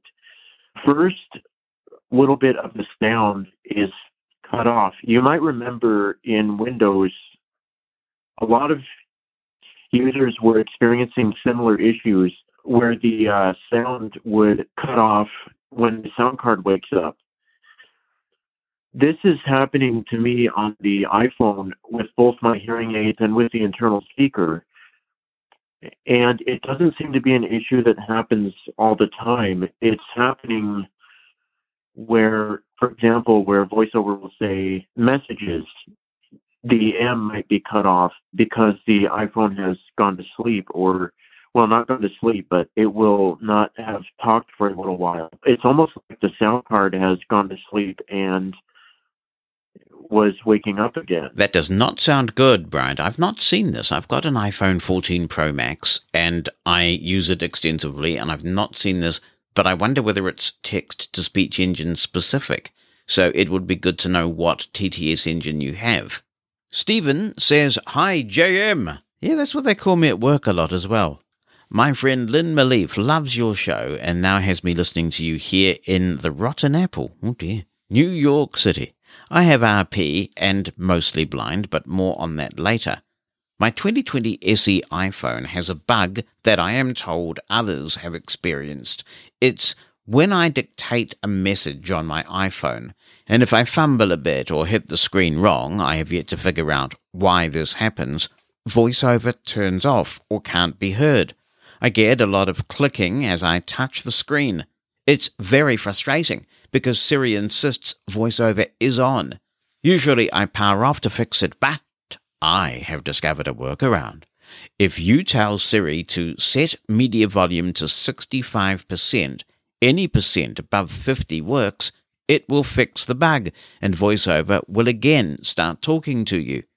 If that doesn't work, tell Siri to turn VoiceOver off, then say set media volume to 79%, then turn VoiceOver back on, and it will be fixed. Apparently, something makes the media volume go to 6% volume, and that's pretty inaudible. Great show, says Stephen. Keep on talking. P.S. I was almost completely blind, but started to take curcumin for my COVID infection because I am a health nut. My wife thinks I'm just a nut.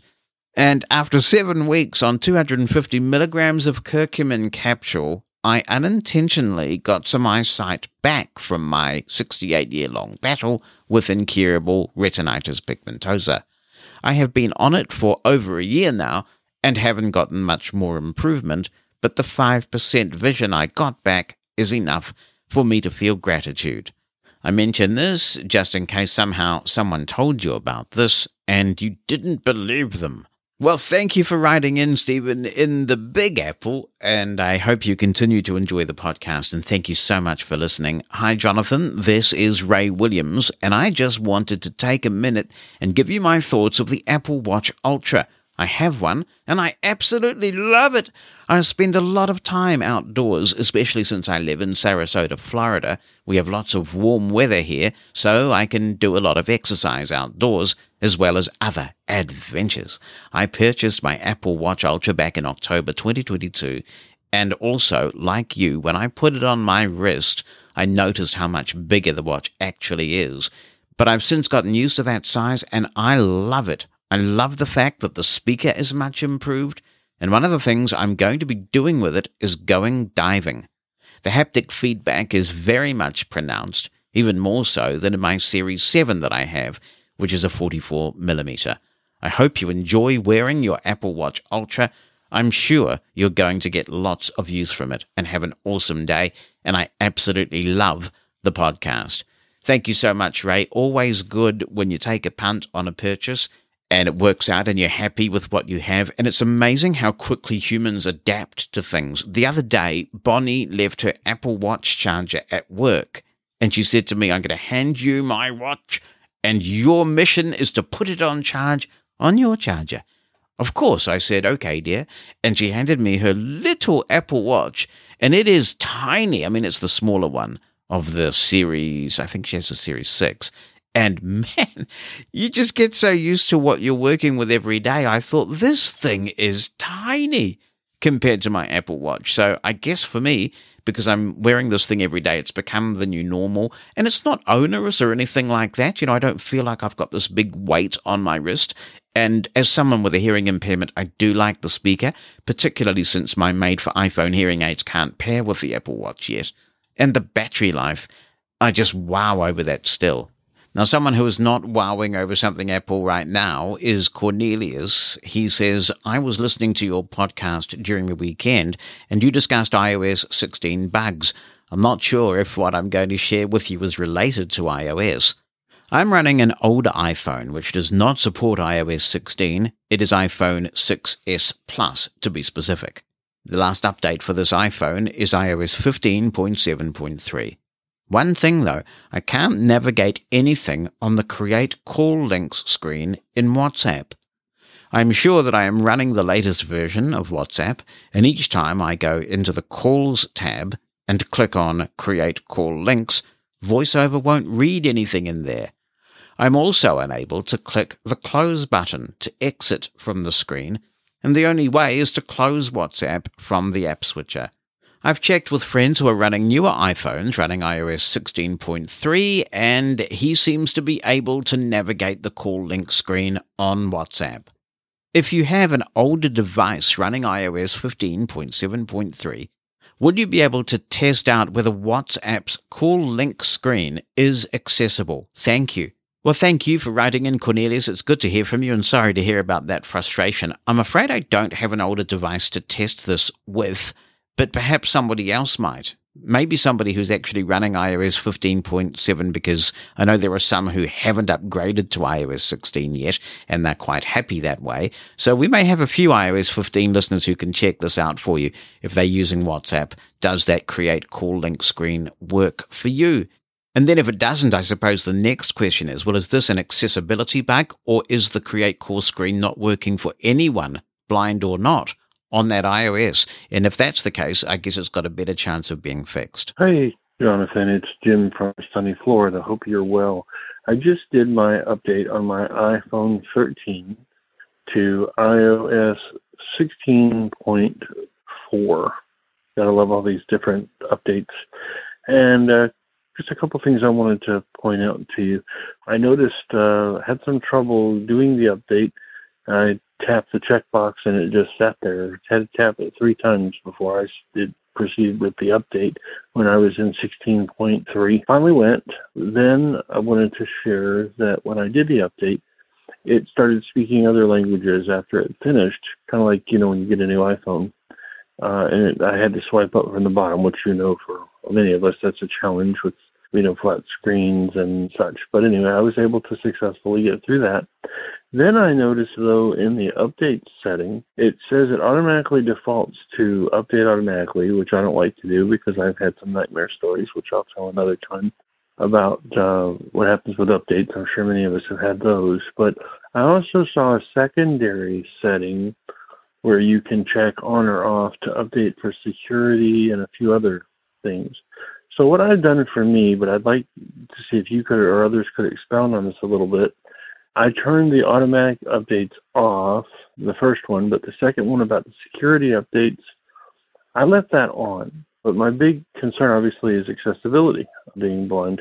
The updates, obviously, I've lost some access. Things haven't worked right with the updates. I always like to research before I do an update and wait a few days. But I wondered what your thoughts were as far as the secondary update section that, to me, is new. At least I've not seen that before, where you can turn on or off the security updates. Obviously, in this day and age, we want to turn on that whenever we can because we want to be as secure as we can. We do indeed, Jim, and I think it is advisable to keep those security updates enabled in that setting. No matter what one thinks about iOS updates, those security updates tend to be small and they tend to be quite important.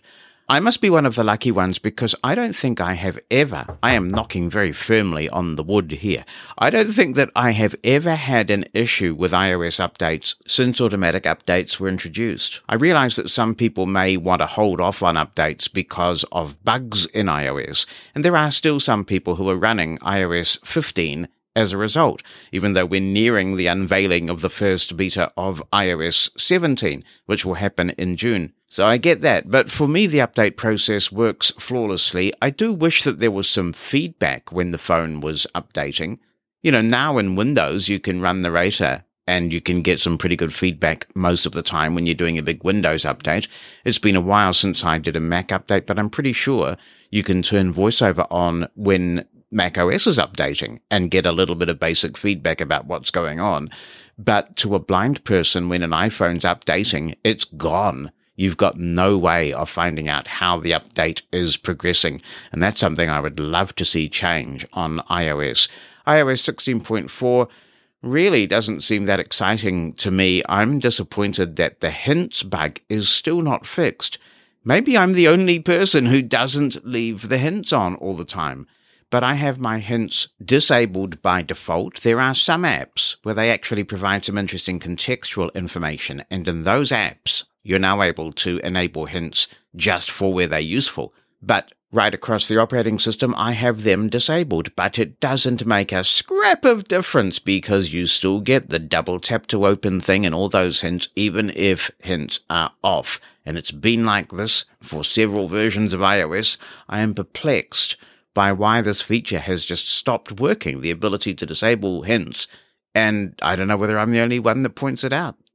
While we are on the subject of new Apple things, it is worth mentioning that Apple Music Classical is out, and I'm really delighted by this app. It's super accessible, and it's available to you at no additional cost if you already have an Apple Music subscription. So why is there a need for a completely different app for classical music? Why? Well, Apple has answered this question, and they've said the answer really is metadata. When you are searching for classical music, you might want to search by composer. There may be several names that a work has. For example, the Moonlight Sonata is the common name that we give to that sonata, but you could also give it its proper name, which is the Piano Sonata number 14 in C-sharp minor. So all kinds of ways to search. You might want to search by a particular conductor or by an orchestra, all kinds of stuff. So the metadata that they've taken the trouble to assemble in Apple Music Classical is super.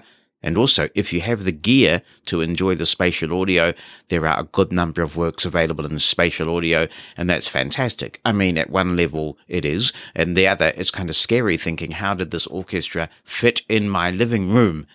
So if you're a classical music fan and you haven't checked out Apple Music Classical yet, and you have an Apple Music subscription, it is well worth checking out. And thanks to Apple for taking good care of the accessibility on this one. Mosin at Large Podcast. Leo Ben Simon is writing in and says, "Hi, Jonathan and everyone.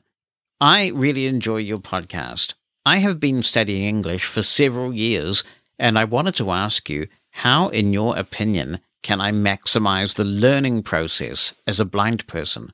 What tips can you and your listeners give me? I'm talking about all aspects of the language. Thank you for your lovely and fascinating podcast."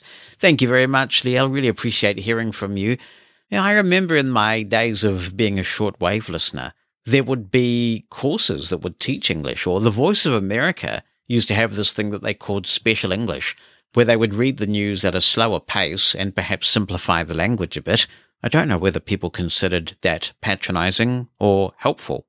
If you have learned English as a second language, or perhaps you teach English as a second language, and you have some tips for Liel, then please be in touch. Jonathan@mushroomfm.com on the email. Attach an audio clip if you prefer, or you can call the listener line in the United States, 864-60-MOSIN, 864-606-6736. To Hungary we go, where Peter says, "Hi, Jonathan. Have you or your audience any idea to make TalkBack speak separately from all other sounds and voices on an Android phone? For example, I would like to make TalkBack stay on the phone's own speaker when the device is connected via a cable to my JBL loudspeakers through an Onkyo amplifier. I haven't found a way to do this, and I searched the web, but there may be a trick. If there is one, please reveal it to me. My phone is a Nokia G20 with Android 12. Thanks in advance." Thanks, Peter. Hope all is well in sunny Budapest. Let's see if any of the Android users out there can help us with this. I don't think you can do it with cable, but with iPhone you can certainly do it with certain types of wireless connections, so perhaps it's possible on Android as well. Here's Matthew Bullis. He says, "Hello, I thought I'd alert you and other listeners about this project, which I hope will reach its funding goal in the middle of April. It's called the Braille Doodle, and from what I understand, it's a frame with a pen where you bring magnetic balls up to the surface, which will help you draw or write Braille with an included overlay. The design says it'll be 7 lines down and 14 cells across. The Kickstarter price is $70 for one Braille Doodle, with options to buy more or donate elsewhere. If listeners Google Braille Doodle Kickstarter, the link will come up. You have no doubt heard by now of the death of Judith Human, who was a disability rights advocate here in the States. Many articles have now been written in tribute, and she was able to complete several episodes of her podcast, The Human Perspective. Yes, indeed, she is a shining example of the fact that the things that many people take for granted today were hard won. They were hard won by people taking a stand, taking risks, getting out there and making change. She was a remarkable woman, a remarkable activist, and many of us around the world have a lot to thank her for.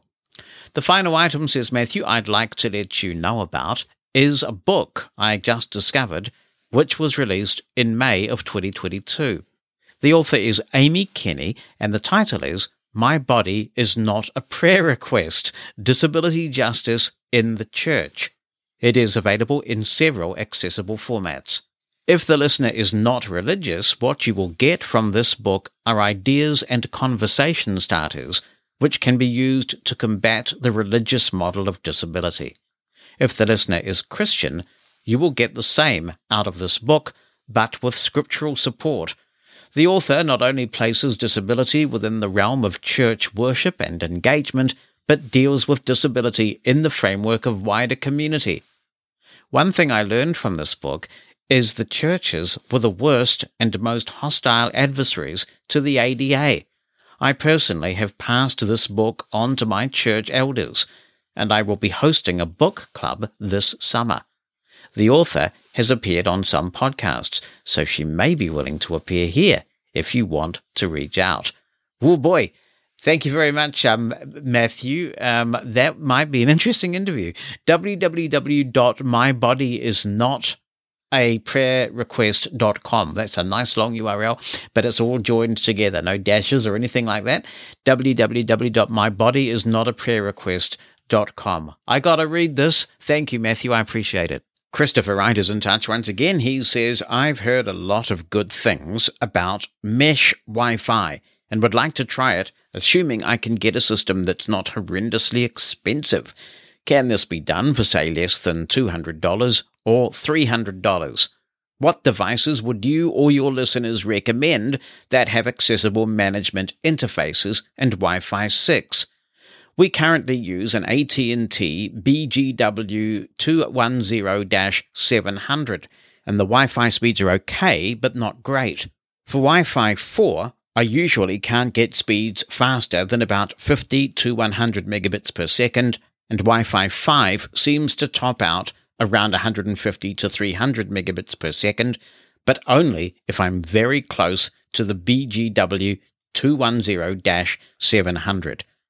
This is particularly sad because we have a gigabit connection, so I'd expect a little more speed. Would a mesh system increase performance? I also need a unit with enough RJ45 ports to connect a few switches so we can continue using wired connections. I'm most likely not going to go with Ubiquiti unless you can change my mind, as I had a really bad experience while using some of their equipment at World Services for the Blind. Apparently the only way to manage their stuff is with a dedicated controller device, and you're screwed if you lose the configuration, resulting in a complete factory reset of all devices to restore management capabilities. Thanks for the email, Christopher. Wireless mesh systems are consumer grade and designed to give people reasonably reliable internet. With a gigabit connection, your most optimal solution will be achieved by laying Cat6 cable all over the place and getting network outlets where you need them and then plugging switches or wireless access points directly into those outlets. That's what we've done here because our fastest internet connection that we have available to us now is 8 gigs down and 8 gigs up. And if you really want to maximize very high-speed connections like that, then the Wi-Fi is going to be the bottleneck. Obviously, the internet is only going to be as fast as its weakest link. But it sounds like you want to do this on the cheap, so just keep in mind that when you do it on the cheap, you're going to get results that reflect that. Wi-Fi mesh systems are pretty good, and they're certainly way better than their alternatives, the old range extenders and things, which were essentially repeaters that would degrade the signal over time. They have come a long way. Don't expect super fast speeds, but I'm sure that you would be able to see some performance improvement in optimal conditions. How much this costs depends on how many mesh points you need, and that depends on how big your house is. So you will have a base station that usually serves as a router as well, although I'm sure you could put it in bridge mode if you've got a router that you're happy with, and then you need as many mesh points as your house requires.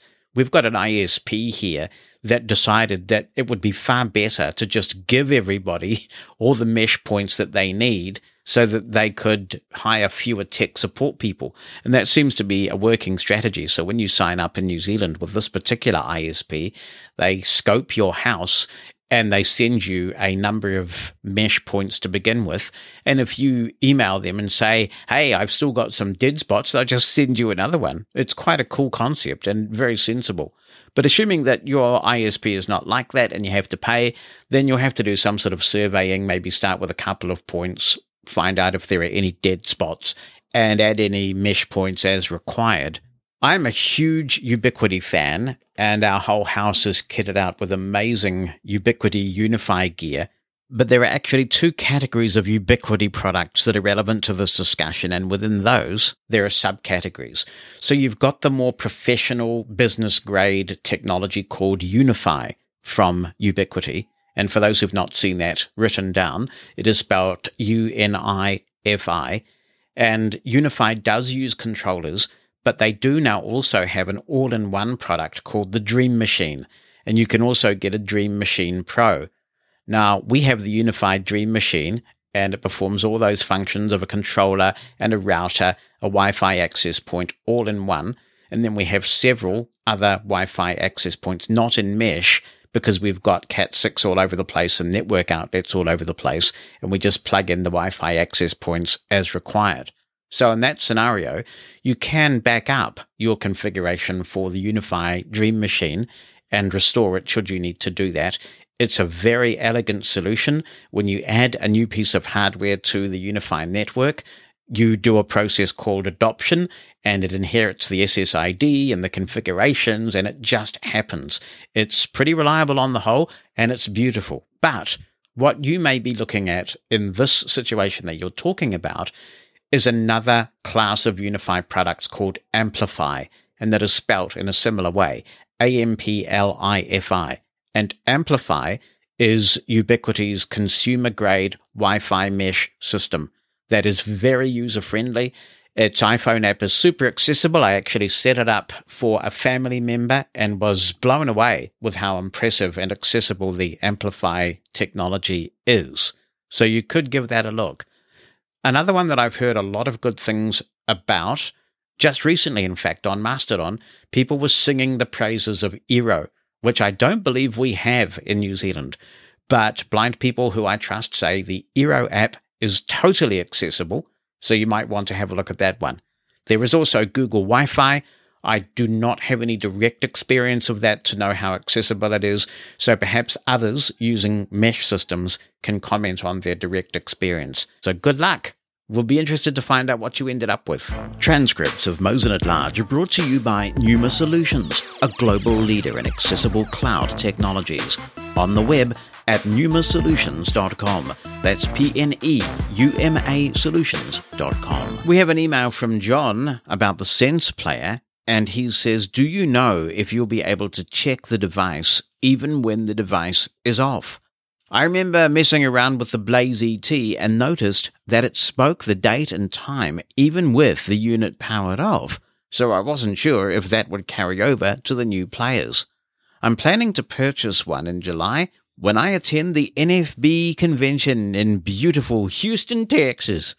I always look forward to the podcast every Saturday, Jonathan. You do a very good job of producing the show. Take care. Thank you, John. That's a good question. Not owning a Sense Player, I can't answer it, but we do have people who may well be listening to this right now on their Sense Players, and hopefully they'll be able to give you the answer, John. Anne Byrne is writing in about the Stream and says, I am concerned that the battery in the Stream 3 is not user replaceable. The battery in my Stream 2 got hot while charging and swelled up to the extent that before I discovered the problem, it had bent the connector to the Stream. The replacement battery would not snap into place. I had to hold it in position with tape. The vendor who replaced my battery without charge said that Humanware had had a series of defective batteries, but that hopefully the problem was in the past. I had to replace my Stream after a couple of years because the board failed. Then I had to replace the Stream with the battery taped in place. Although I use the device daily, I feel that Humanware's quality control is not as effective as it should be. You've had a bad run there, Anne. I'm sorry to hear about that. But I do wonder whether the lack of replaceable battery in the Stream 3 is, in a way, a response to these issues, that perhaps this technology is less prone to that sort of behavior. I guess only time will tell. While we are talking about the Stream, some interesting information that has come to light in recent times in quite unorthodox circumstances, but I understand we do now know that the Stream will be moving at some point to TuneIn for its radio support. That will be a good thing, I think, although I wonder how that will affect listeners in the UK, where TuneIn is not functioning well because of some bizarre legal action. So Humanware may well comment on the UK experience. Hello, Jonathan, says Lena. Here is a fun app with good accessibility. Visling is available for iOS and Android, and it's an app that makes comics accessible to the blind. When you open the app, there are 3 choices: tutorial, books, and about. I recommend listening to the short tutorial, but I do not recommend turning off your screen reader. About has information about the app and its developer. Books have short cartoons. The cartoons I have listened to portray the experiences which we blind people have, but wish we didn't. For instance, the blind lady walks into a china shop. She uses her white cane and walks carefully. A large sign says, "You break it, you buy it." Behind her, a man follows closely with a broom in hand. In the final panel, she is a bull, but still holds a white cane. There are only a few funnies now, but more are planned. This app is for everyone who enjoys comics and is being enjoyed by my sighted friends too. Thanks for an interesting and high-quality podcast, says Lena. My day was not particularly sunny until I got this email from Mani, who sent me this interesting mail to discuss reading poetry in Braille. Well, it's not that good, but I made it up myself, and what you gonna do? Mani says, "Dear Jonathan, I am kicking myself so hard, ouch, for not having discovered your podcast much earlier.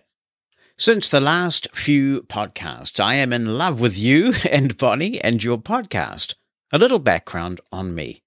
I was a software engineer for 30 years before I lost my eyesight, and my hearing loss became profound. I wear Phonak hearing aids. Since then, I did an MFA in poetry and published several of my poems and a chapbook in 2019. I also took the time to learn Braille. I am still not proficient in Braille and am probably reading at 10 miles per hour. My problem is with reading poems at poetry readings. The few I was invited to read, I ended up memorizing about 8 to 10 poems, and of course I became nervous and probably lost a lot of words and even lines.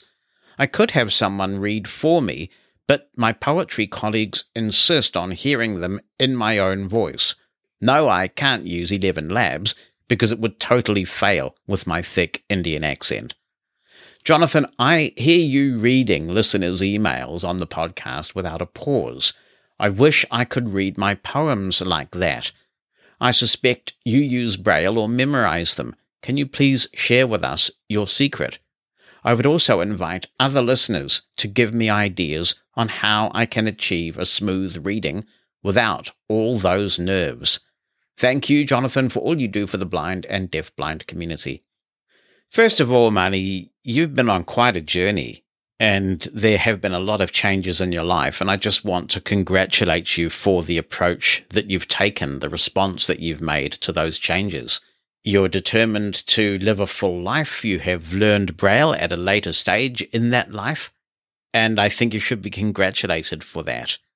In terms of the way I do this podcast, yes, I have my Mantis Braille display and I am reading the emails. My memory is not good enough to memorize some of these long emails that we receive. I do pre-read them first, and if I mess up, as I will sometimes do, I can go back and edit myself. So what you hear is not me reading completely live. I want to be transparent about that. But I do count myself as a very fast Braille reader. But keep in mind that I've been reading Braille since I was 5, and that was a very long time ago now. So I do have that advantage of always having done it. But I think what putting a podcast like this together illustrates is just how important Braille is. And many of the things in my life I would not have been able to do as well or at all if I wasn't a proficient Braille reader. I am not a Braille instructor. I have not taught anybody Braille, and I'm sure we will have people among our listening audience who have some tips for you. But when I hear this topic coming up, what I keep hearing is people saying, practice is everything. Read as much as you can, as often as you can. You will eventually pick up some speed. If you have access to good quality Braille instruction, you may well have someone look at your technique and just see whether you are processing information in the most efficient manner. But I think it's possible that you may be at the stage where you're still decoding the dots. It's not so much the speed at which you're running your fingers across the page or the display.